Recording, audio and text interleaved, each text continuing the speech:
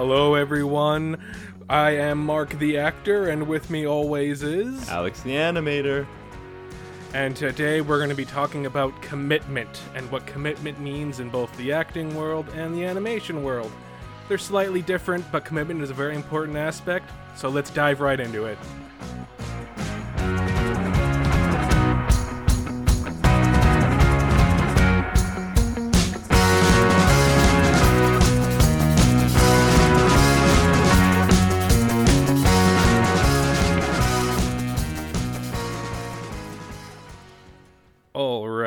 Alright. So, I'm not gonna lie, I'm gonna be completely upfront with this. I was inspired by this topic because of something that happened recently with my roommate and the show that she's in right now, where one of the leads basically took the last week of rehearsal off, claiming several different things. It was all last minute, and it's very frustrating for everybody else in the cast, as well as the director and the producer and everyone else involved, when without any kind of warning you're telling everyone last minute, oh hey, I'm not going to show up for 5 rehearsals, including our tech rehearsals, before we open the show. It's extremely bad to do such a thing. So to kind of break it down, in the world of theater, first of all, is when you're coming together to put on a show, it is a group effort, and you need to be direct with your times and your availability and everything. So, for example, for me, when I get cast in multiple shows at once, I let every single show know that I'm in other shows, and I give them my schedule for those shows as soon as, I'm cast, sort of thing. So, if I'm cast in August in one show, and then the rehearsals and the runtime of that show go into September, and I'm cast in another show that starts rehearsing in September, I'll tell the second show, hey, these dates are already booked off because of this show. And that's usually something you let them know before you even sign up. It's something you let them know at some point during the audition. They'll ask you before you leave, hey, is there any questions or anything? You go, oh, hey, by the way, I'm currently doing Shakespeare in the Park, Midsummer Night's Dream, so this day, no go. Theater people will work around that. If they like you enough and they want you, they'll be like, oh yeah, cool, you're going to miss the first 4 rehearsals, that's fine, just catch up, blah, blah, blah, blah, blah. When you give up this commitment to these types of projects, when you come in last minute and say, oh, hey, I'm going to miss because of blank, I'm going to miss because of blank, I'm going to miss because of blank. If you do it in such a way where it's obvious that you're lying, especially, it's going to completely ruin your reputation. And anyone involved with that show, you might think that, oh, hey, I'm the lead in this project, so it doesn't really matter, if I want to take a day off, I'm going to take a day off, because these people aren't as talented as I am, or whatever the hell is going through your brain. Those people who are quote-unquote underneath you, you have no idea who they are, where they're coming from, and what they're going to. And so if they're connected enough, and if they've done enough big enough projects, you can almost guarantee that you will never get cast in any of those types of projects with that person, or anyone who knows that person ever again. Because they're going to let people know that so-and-so did this, and then it's over for you. It is not a smart thing to be calling in late or saying, oh, hey, I can't make it because of blah. Now, there are certain situations that are completely out of your control, obviously. If all of a sudden you tell your boss, hey, I need this Thursday off because of blah, blah, blah, and your boss is like, if you take this Thursday off, you're fired, blah, blah, blah. It's up to you to make that decision at that point, but sometimes you have to call those in. But that's not something that will happen, every day. So, and also being part of an actor, if you can work in the type of career where you can get people to cover for you, like that's why the actor waiter is such a stereotype, because if you need, if all of a sudden you have a rehearsal or whatever, you can call somebody in to take your place for you. It makes it easier that way.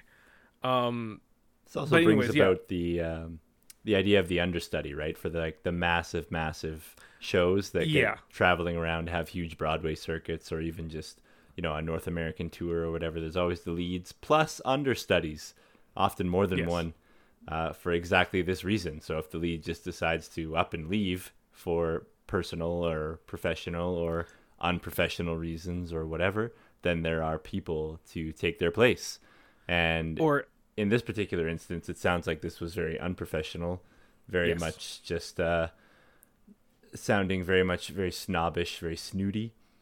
But yeah, I mean, you definitely don't want to be that person who puts the black cloud over their own head and then, has the sorrowful walk away from the show where they're like, oh, well, why did they do this to me? And they don't understand that it was them who put the black cloud above their own head. Yeah, absolutely. And I mean, like, again, there is a certain level of, like, the excuse is valid, like, all of a sudden you call them up, like, yeah, like, my mom's sick, I have to go to the hospital, like theater people will understand, but it's when you just decide to take this whole week off just randomly without telling anybody, like, that's where the problem kind of lies in. I need a break. Yeah, or like, and it's all like BS excuses and all that jazz. Because there's always those cases where it's going to be, like you said, completely out of your control. But those aren't, you shouldn't be fishing for those if you need a break kind of thing. If you need a break, say that you need a break, and then you might get a day or you might get something, but you don't need to lie about it. No, for sure. And I mean, like, and to go back to the understudy thing, right? A lot of the times productions will have understudies, not just as like a safety net, but also because like their lead actor goes, oh, hey, I'm filming something in September to December, so like I won't be able to do it. And then it's like, okay, well, we'll get so-and-so to understudy this person. Because it's just a common thing. Like, actually, two quick stories. So there was a production of Seussical, like a Broadway production of it, and the guy who played the Grinch in that one, I think it's Seussical. The guy who plays the Grinch in that version played Robbie Rotten in Lazy Town, which first of all is like kind of funny, but then his understudy for that, because he was going to be gone for like a month or whatever, his understudy for that, I forget the actor's name off the top of my head, but he plays Art the Clown in the Terrifier movies. So I think it's really funny that it's like these two kind of big names, one's understudying the other one, and they're two completely different genres outside of that production. And then the other story, which is me, one of my last shows, if not my last show in Fort McMurray, I had a small part in it. I was just called like the Music Man, and I was just like a homeless guy with a cart full of musical instruments. And during the production of that show, there was 3 professionals from out of town in it. And at different points, all 3 of those guys had to go back to Edmonton or Calgary or whatever for a different commitment that they made. So I was the understudy for all 3 of them. So I learned 4 different parts in the production, as well as like some of the kids' parts to help them, like help stage management as well, get those kids on set at the right time. And that was a very rewarding experience, because I just basically like learned the entire show. And it was fun. So like, understudying can be great. Yeah, definitely. But you shouldn't have to rely on them though in like smaller productions, right? Like if I sign a contract with a company saying like, yeah, I'm going to perform this show over the summer, then I'm committing to that over the summer. For sure. And I mean, a lot of these smaller production companies, they don't have it in their budget or even just in the wherewithal to have an understudy. So if you're the lead and you're going to walk away, I mean, that's going to sour a lot of things, not just your reputation, right? Which really, when you're in a creative field, it's everything. And we've talked about it at length, I feel like, over the course of many episodes. But, the idea of being committed to a show or like a contract, a gig, or even a project or whatever, we talk about it again and again and again, and then just see it through. Mm-hmm. And I mean, in the film world, there's so much money and manpower put into filming these things that if you just back out, it's just over. It's just over. You can't even get away with that with auditions. Like if I have an audition and I don't want to put it this way, but this does come across actors' heads, so I feel safe saying it. If you have a film or movie audition and you just don't want the part, like you have zero interest in it, even saying no to something like that, that's going to look bad because casting has picked you out of like 500 people, and you're not going to show up or you're not going to give them their time, then they're not going to pick you again in the future. They're going to remember that. And so just for context here, we're talking like, entry level positions. You're going to shoot like a commercial sort of thing, right? Well, anything for film. Like that's just like a common thing. Like if you're a one-liner in a TV series, like if you decide not to go in on that, they're gonna be like, okay, well then why'd you even submit? Like that's what becomes the argument. Because your agent submits on your behalf. So you have to let your agent know, first of all, what's going on so they don't submit you for something when you're out of town. That's a problem a lot of young actors have, is that they don't update their agent. But at the same time, if for whatever reason I just don't feel like doing it, or there's an accident or whatever the reason is, like even if it's something serious when it comes to film, they're going to be upset with you, which is like, I think it's a bit unfair. But I think that's that'll vary, I think, from company to company. But and I mean, if you already have like a good reputation with said casting director, I don't think it's going to matter as much, because they're just going to be like, oh yeah, no, he's trustworthy in the past. This is just a weird one-off thing. Yeah. But yeah, go ahead. But I mean, be humble about it too, right? Because who are you? Mm-hmm. Like, who are you to say no to these people? I mean, yeah, unless there are something completely morally wrong, who are you to say no? I mean, oftentimes you're nobody. You don't command that kind of gravitas in a room, and you'll find that the actors who do command that kind of gravitas are humble. They're not the kind of people that are shoving this stuff down your throat or in your face. Right? Yeah, there's a reason 100%. That they command the room. There's a reason that they have the gravitas. Yeah. It's often these ones who think that they're more than what they are. They're the ones that with the bad reputation, and they're the ones that, they find their own exit to their own career because they're showing themselves to the door by walking away from so many projects.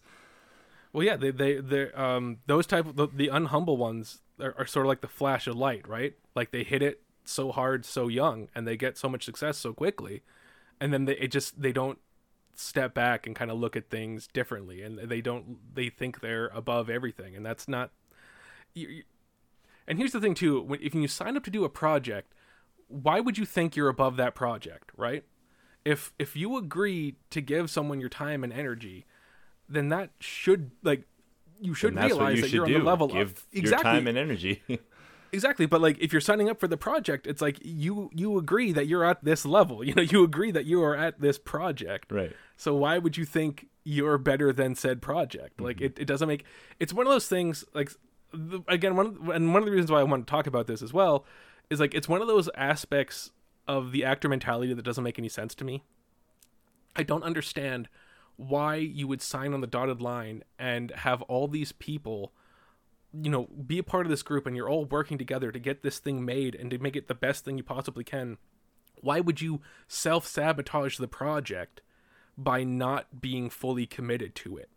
Like it doesn't, the ego side of it doesn't make sense to me, because you're not going to look any better with less rehearsal than you would with more, first of all. And you're not going to look good in front of the other actors and the director and the producers and all that by showing disrespect to the project. So it's just like a weird thing that is sort of problematic with a lot of like younger actors, and they just sort of need to understand that like when you agree to do a project, it's not just your time that's put on the line, it's everybody's involved. Like literally everyone's involved. So it's so selfish and rude, in my opinion, to stamp all over your commitment to this project, to this work. You're not making any better, you're hindering it. You become a hindrance, and it doesn't make any sense, and your ego shouldn't be that big to feel like you can do this kind of thing. Well, part of the thing that makes you okay. Part of the thing that makes you a good actor is that you're able to put your ego away. You can move it aside, right? It's also part of being a good leader, which we also talked about. So sorry, I feel like I've been rambling on for a bit. It's okay. Let's move on to the actor side. which I think your contracts are a bit stronger than Yeah, I don't us know. actors. Like, you know, a lot of the animation contracts, there's still a probationary period that you go through. But oftentimes when you get an animation contract, it's because you're the one that's been fishing for it, right? You're seeking it out. So when I was working for an animation house in Canada, when our project would come to a close, you know, we would go to HR and we would say, "Hey, what's coming up the pipeline?" And you know, they would say this and this and this, and you would be like, "Oh, can I get on that one?" And they'd see if they had openings and room and stuff like that. You still had to apply for all of this stuff, but at least they gave you some insight into what's coming up, right? Oftentimes they will try to roll over their talent. So the idea that you finish one contract and then you roll right onto your next one, or you might have a couple weeks in between, depending on the need or how far along production is. But with animation, if you sign a contract to do the show, and then depending on your seniority level, if you decide to walk away from the contract to pursue another opportunity, it's pretty common practice. I mean, it's not exactly liked, but it's so commonplace in the animation industry that people are kind of just used to it. The kicker here is if you're like a very senior animator and you decide that you're just going to walk away from the project for personal or professional reasons, oftentimes it's very hard to replace somebody in a more senior position. Yeah, makes sense. Yeah, and it's just because, you know, oftentimes with a lead or a senior, they're the ones that are helping develop the style of the show and doing a lot of the foundational work so that the animators have an easier time like staying on style and getting the show done. So if somebody in that position is going to walk away, the studio is going to do everything in their power to make sure that you stay on as long as possible so that they can transition you out and somebody else in. Right? So, I mean, you're still going to be paid during this time, and it's not very common for animators to walk away from a contract that they've committed to. I mean, a lot of the time when you're animating, you're excited to be on whatever it is you're working on. Now, I've worked on some shows that I wasn't excited to work on, but I mean, at the time, I was so junior that I was just taking anything that they were going to throw at me. You know, of course. They're like, "Alex, work on this show." I'd be like, yes, I'll work on that show. Yes, please. Another one like that. And deep down inside, I'm saying, "Oh God, not another one of these." But I mean, you know, you have to kind of wade a little bit through the trash to get to the treasure.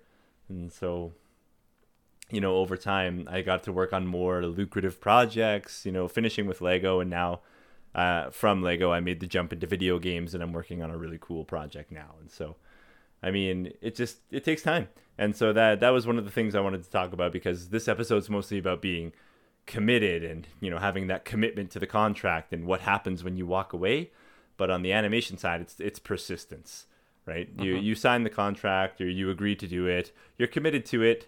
But I mean, it's commonplace to be like, "Oh, another opportunity opened up," you apply for it, you get it, and you're like, "Peace out." And you know, then it's just the whole seniority thing. So if you're more senior, you're going to want to give your company more time to be like, "Hey, I'm leaving, we can transition somebody else in." But if you're more junior and you're like, "Hey, I'm leaving," they might be like, "Okay, bye." You know, like we got people, you know, it's okay. You know, so junior roles are much easier to fill, especially with in larger metro centers like Toronto, Montreal, Vancouver, LA, Santa Monica, you know, because everybody wants to get into these fields. And if you're fresh out of school, you know, they're going to be like, "Perfect, junior animators, wee-ha, here we go." You know, and so if you're not in a senior position at a company, you might not get the same, you know, handshakes and out the door kind of thing. They might just be like, "Kate, hand in your badge, man. See you later." Yeah. Yeah, but the other thing, Want your badge and your gun. Yeah, badge and your gun. Oh gosh, I hope animators aren't coming to work with guns. It's so scary. Well, maybe in LA. I'm not touching that. So there's one thing that I really wanted to mention here, and it's like a counterpoint to kind of what we're talking about here. Is definitely do your own research on the topic, but I'm just going to touch it briefly. It's about the Black Cauldron in Disney, or the Chronicles of Prydain is the book series that the Black Cauldron is based on. 5-part book series. Uh, I'm reading it with my kids, so I won't comment on it yet.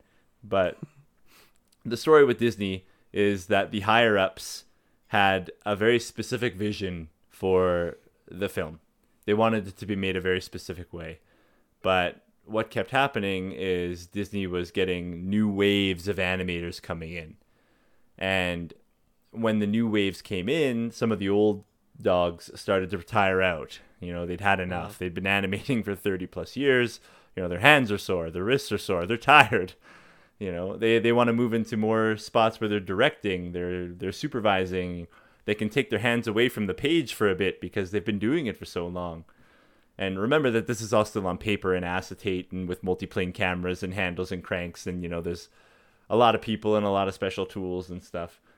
But the higher ups didn't think that the new grads coming in could handle the Black Cauldron. They thought, no, they're not ready for this. No, they're not ready for this. So they tried them out on smaller films so that they got them to do something like The Fox and the Hound instead. And then I think even The Jungle Book came. But what kept happening was all of these mid-level animators were like, no, like, we're ready. Like, we've done films. We've showed you. We can commit to the project. We can start it. We can finish it. We're good. The only thing that the Black Cauldron is offering as far as the challenge goes is, like, not even the style, but, like, the story. It's just getting it, like, Disneyfied, really. And everybody can stay on style because back then your drawing skills, I feel, were so much stronger than they are now out of necessity. But the higher ups were like, no, no, no, no. Just a constant slur of, no, they're not ready. They're not ready. They're baby animators. We need to get their hands more developed and this and that. And so what happened was Don Bluth took a bunch of the animators and just pieced right out. He left the company. And he took like almost all the mid-level animators with him. And he started his own company. And if you don't know who Don Bluth is, then you got some research to do. But he's famous for the game... Fievel Mouskevich. Yeah, well, he's famous for the game Dragon's Lair and Space Ace. But as far as movies go, he did like The Secret of Nim, We Are Back, Troll in Central Park, Thumbelina. Like those were all Don Bluth movies.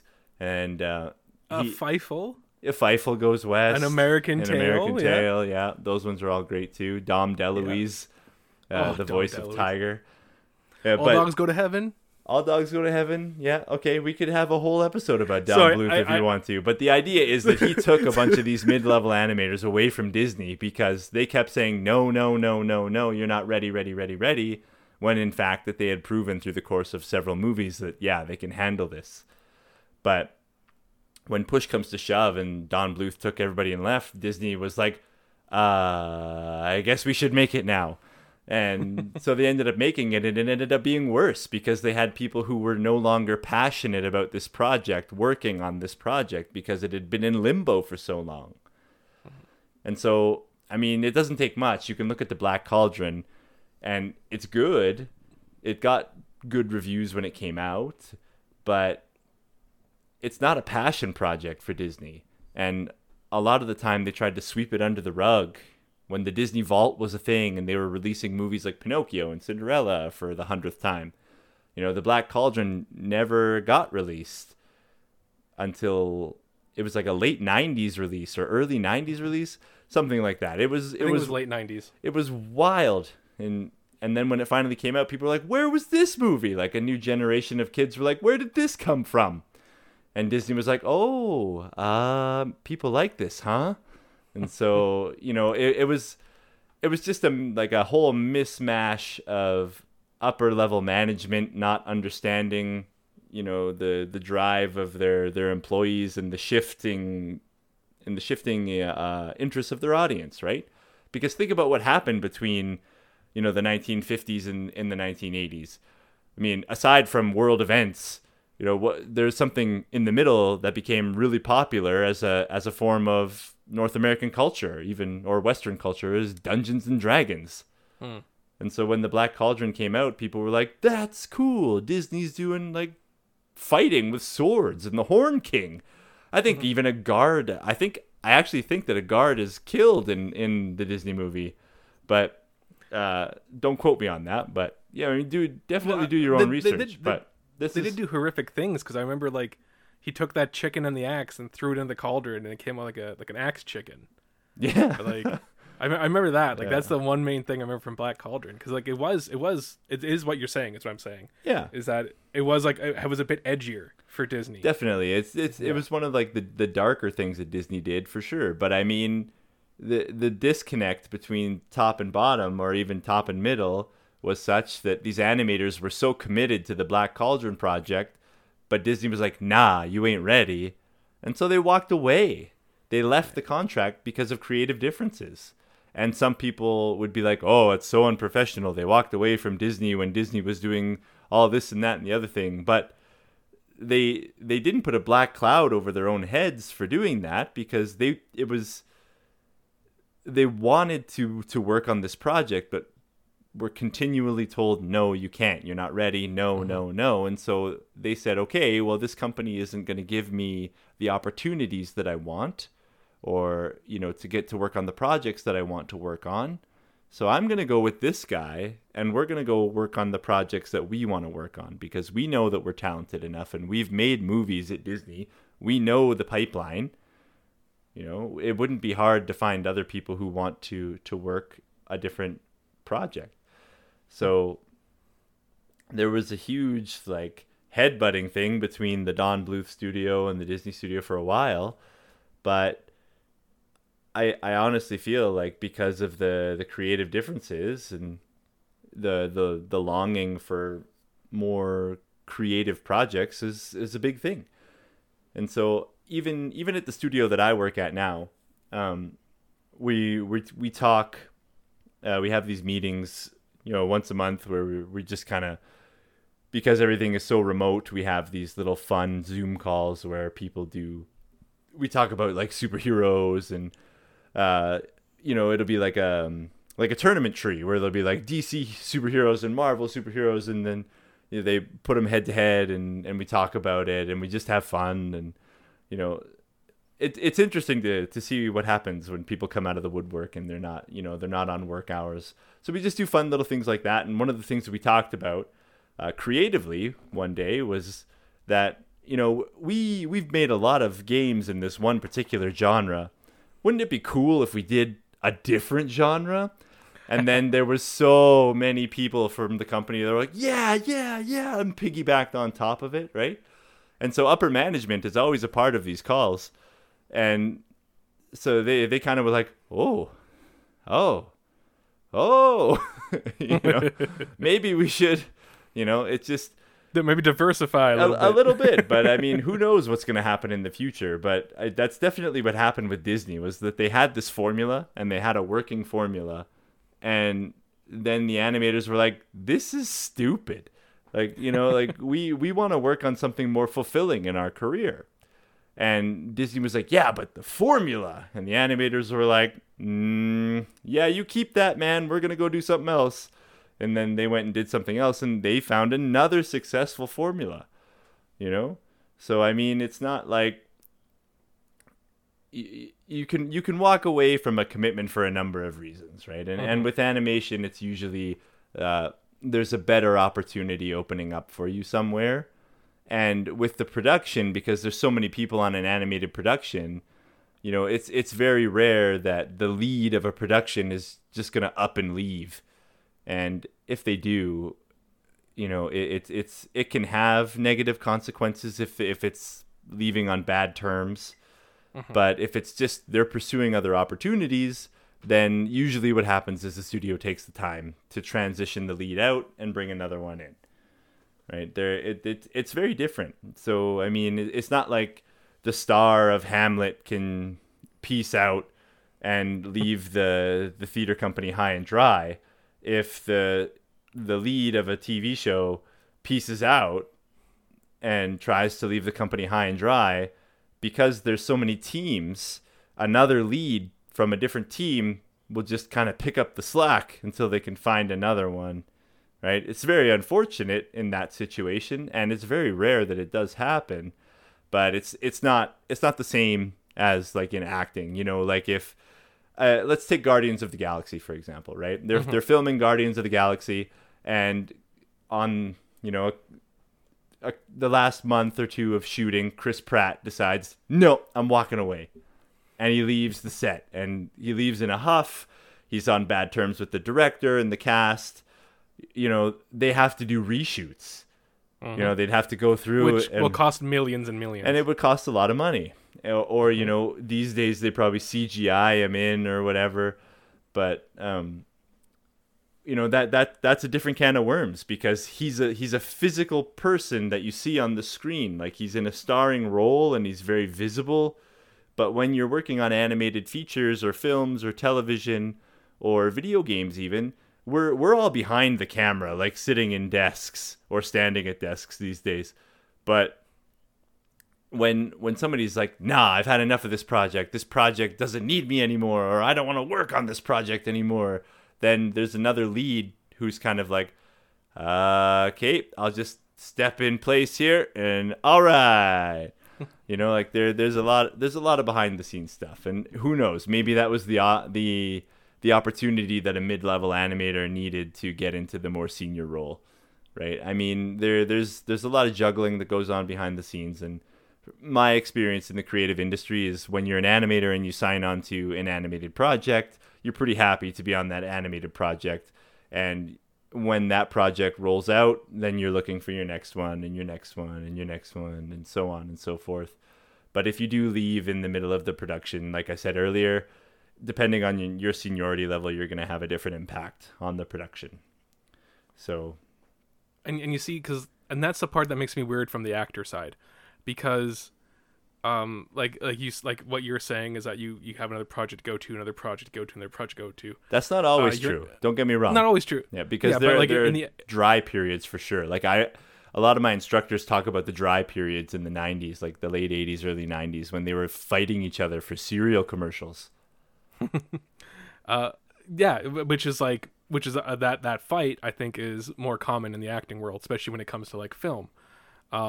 Theater, maybe not so much. You can always find local theater that you can get into, but to drop out of a film role for BS reasons. I remember actually being background on a set, and the girl that was supposed to play the waitress in the scene, she bailed, but she didn't bail on a negative thing. She got like a call, and like someone in her family got sick and she had to leave.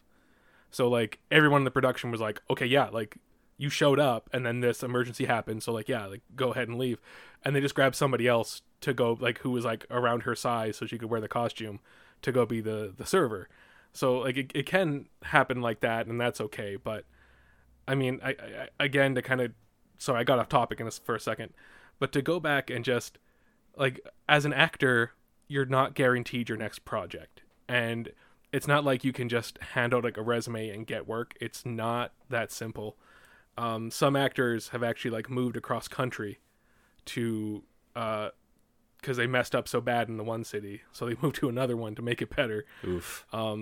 Yeah, it's rough. So to kind of show disrespect by leaving so late in a project, or by not being fully committed, it can ruin you. But all that being said, there is appropriate times to back out of a project. So, for example, if you're being physically or like emotionally abused, get out. There's no reason to stay if you're getting hurt by other people in the production.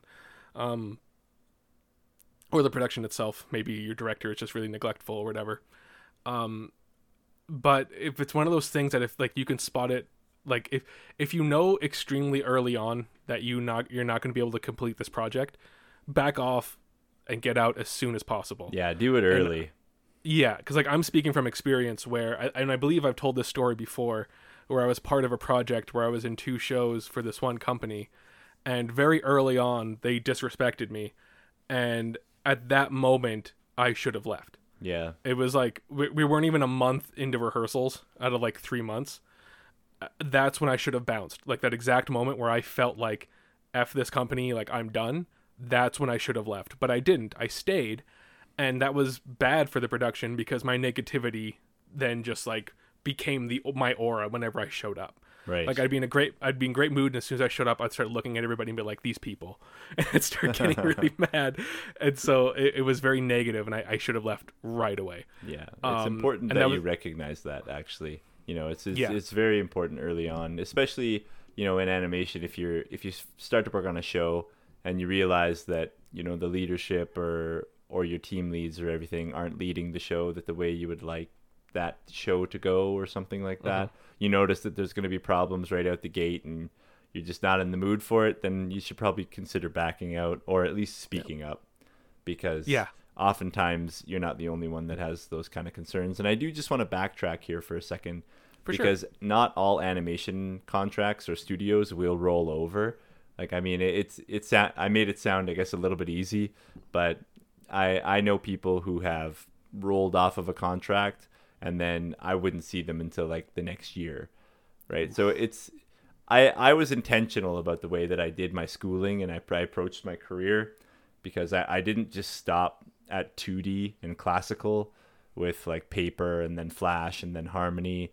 I diversified. I went even further, and I went and did all of the 3D modeling and the 3D characters and all of that. And so any time that there was a position that opened up on any show, I could apply for it. Like, it didn't matter if it was 2D, it didn't matter if it was 3D. I had enough that I could always apply for it at the very least, right? And a lot of the people that I know that worked at the studio were very well versed in one or the other, but not both, right? It's kind of like in the new way of going, right? A lot of people these days can do a little bit of everything, right? But back when I got started, a lot of people were one or the other, but never both. And so in animation, even when I think I mentioned it, but when you go to HR and you say, hey, what's coming up the pipeline? And they say, oh, this and this and this and this, you still have to apply for those positions, and you may lose out, right? Just because you already work there. I mean, yeah, that's a plus, and they know you and you have a reputation. But if somebody else is applying and their skill set kind of jives more with the project's needs, then you're out and they're in. So just, it's that whole be humble thing. Yeah. It's very good to know, because I mean, like, the arts, it's never guaranteed. Never, never ever. You're always fighting. You're always working your way through it. Yeah. And so, like, you got to be humble and you got to be positive, and like, you got to keep a good reputation. And a big part of that reputation is commitment. Like, if you come off as someone who's untrustworthy, who is unprofessional, then people aren't going to want to work with you. And it's just that simple. Yeah, that's true across all industry. All of them. Yeah, it's true. It is like, even if you're a construction worker or you're a garbage man, or if you're a teacher, or banker X. Banker. Like, you're just extreme banking. I like the idea of that, actually. Of like, do you mean like 90s extreme, or just like? Oh, maybe 90s extreme, but like, I just imagine people at the bank who work at the bank, but they're speed running their job. Oh, nice. Okay. Yeah. I'd like to make a transaction, and they're like wearing a tracksuit. They're behind the counter just waiting. Yes, sir. Yes, sir. Yes, sir. Yes, sir. And then they just sprint off. Imagine if you that would be crazy. See, you said Banker X. I thought right away like Mega Man. It brings a whole new meaning to like the term chase, like the chase bank, right? You walk in and there's people chasing you around. I just want to take out money. Sign up for that? Yeah. There's the people with the classic burglar masks on, waiting for you to withdraw money. Oh, hell yeah. You got to chase them around. Oh, perfect. I love this. So are you pitching a video game? Or I'm pitching a brick and mortar bank business model.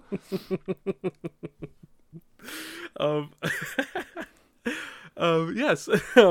Oh my God, I forgot what we were talking about. We were talking about robbers and banks.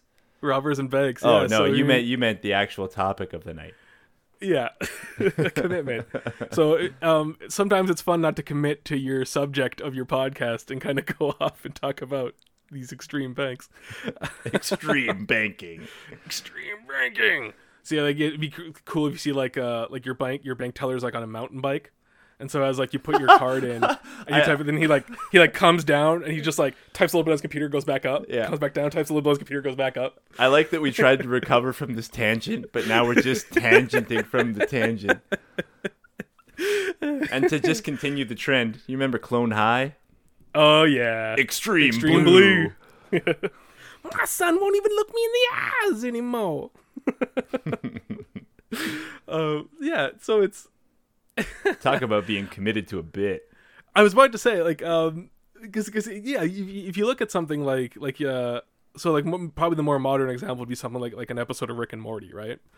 They take their one concept and they just commit to it, right? Like no matter how like kind of ridiculous or weird or like how much is not actually there. Like I watched the newest episode where don't spoil it. Well, I'm not going to say the whole thing, but you have like Summer and Morty with this new kid in school, and they're in their grandpa's car flying through space, and like that was more fun and interesting. I was like, oh, okay, like there's a lot you can do with this. That was pretty fun. But then the other story was Rick, Beth, and Jerry on like a night out, but it's like supposed to be this like Rick's like paying penance to hell through it. So like they have to open a box like in Hellraiser. And these like demons from hell come out and they're like partying with them. And I was like, okay, yeah, that's like a really fun idea. That's like guys' night with Jerry is like your torture. Okay, that's pretty funny. But then it doesn't really go too far from there. Like there's like you can see the idea kind of runs out of steam pretty early on. But they commit to it. Yeah, they commit to it, and like all power to them. They have a very successful show. So, you know, even if the bit's not going all for you, just commit to it and success will come. Right. So yeah. Well, I mean, think about Sideshow Bob and the Rakes. Right, they commit to the bit. You know, once is funny, twice is funny, three times is funny, and then it just keeps going. But the first time you see it, you're like, oh, it's funny, you know, because they committed to the Rakes. Where did they come from? Well, I love it how there's like a couple seasons later where they bring the Rake back and like hits him in the face, and he's like, Rake, my oldest enemy. Yeah. And Bart's like, I thought I was your oldest enemy. It's like, I have a life outside of you. Yeah. So, yeah, I mean, and I don't know, from like a business standpoint, I don't understand why you would agree to something and then just back out last minute. Like I can understand if it's like a situation like your apartment caught fire and you had to go find a new place to live. It's like, yeah, totally legit. But if it's just like, I don't feel like rehearsing, so I'm going to say I have a surgery coming up. Right. It's like nobody just remembers a random surgery. Oh, I forgot. By the way, I have surgery tomorrow. By the way, everybody. Yeah. And then you show, like, you have surgery on Monday and then you show up to rehearsal on Tuesday perfectly fine. It's like, okay, well, like, what was your surgery then? If you're here and everything's normal. Major abdominal surgery. Check this out. This big 6-pack ab going on. I mean, I'd get that surgery in a heartbeat. My goodness. I had them put in. They're electric. they let up like a speaking, like a Simon Says. Yeah. So it's like beep beep beep. Like you play it. The Simon game, the memory game. Yeah. Man, if abs could do that, I would definitely work harder for abs. Well, I feel like with the way that you can program things and the way that, you know, there's wearable technology, I feel like it's not impossible. I mean, actually, yeah, when you put it can definitely be CGI'd on a person, right? You can use visual effects to do it for sure. Oh, that'd be awesome. I've always kind of said I'd rather have like a robot body, but like, I guess more cyborg because I wouldn't want everything replaced. Just like, you know, like my legs and my arms. Oh boy, are we gonna have to go into the whole Ship of Theseus thing? Maybe. Where how much of you can be replaced before you're no longer Mark anymore? Didn't they do that in Futurama with Hermes? Oh yeah, they did. Yeah. They made like Mecha Hermes. Yeah, they did it a few times. But Zoidberg kept all of his body parts. Yeah. Yeah, because he kept on getting like made more perfect. Little Hermes. Yeah. It's true. I remember that. Yeah. Oh man. Wrap it up. Cool. Wrap it up in a neat little bow, Mark. It's Christmas time in July. For our audience. It's Kissmas at my company right now. Kissmas in July. Gross. Kissmas. Yeah, it's super gross. That sounds terrible considering COVID. What the hell? We sell lipstick and stuff. What do you expect? Oh, well, okay. I needed context. I thought I told you I worked at a makeup company. Yeah, but you didn't tell everybody else. Oh, okay. Well, yeah. Okay. Hey, everybody. I also work at a makeup company.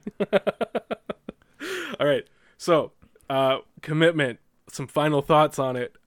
From an actor, performer perspective, it's probably one of the most important aspects of your career, especially very early on, and especially in like the quote unquote like early projects, like the ones that actors kind of take for granted in their early years. It's very important to build up that respect and that commitment and build up your reputation right away. But, no one's going to hold it against you if you're doing other shows or if there's an emergency situation that pops up. They're going to work with you. You just have to let them know as soon as possible. But your commitment to a project is so important. Alex? Yeah, I will 100% agree. Usually when you sign on to an animation contract, it's because you want to work on that project. Or you're desperate for work or whatever, but you're still committed to the project, right? You give your time and your energy to the project, and you do the best job that you can, so that in the opportunity that another contract opens up or you roll onto another contract, they're like, yep, this is our guy because he did such a good job on the last one. We want him on the next one. He's tried and true. And then, that's how you start your vertical climb in the animation industry is you show up, you do the work, you commit, right? You finish your thought, you finish your work, you do a good job. Boom, beautiful. All right, well, that's going to do it for us on commitment. Hopefully we see you guys next week. Have a good one, everybody. Bye. Peace out. I wasn't very committed to that ending. Oh, you weren't? No, we can't. We have to commit to this ending.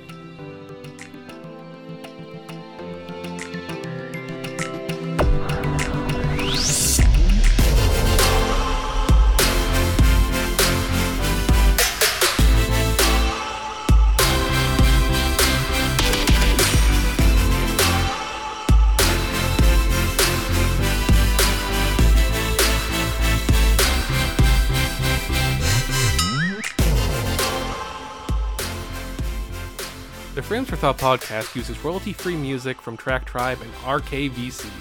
Thanks for listening.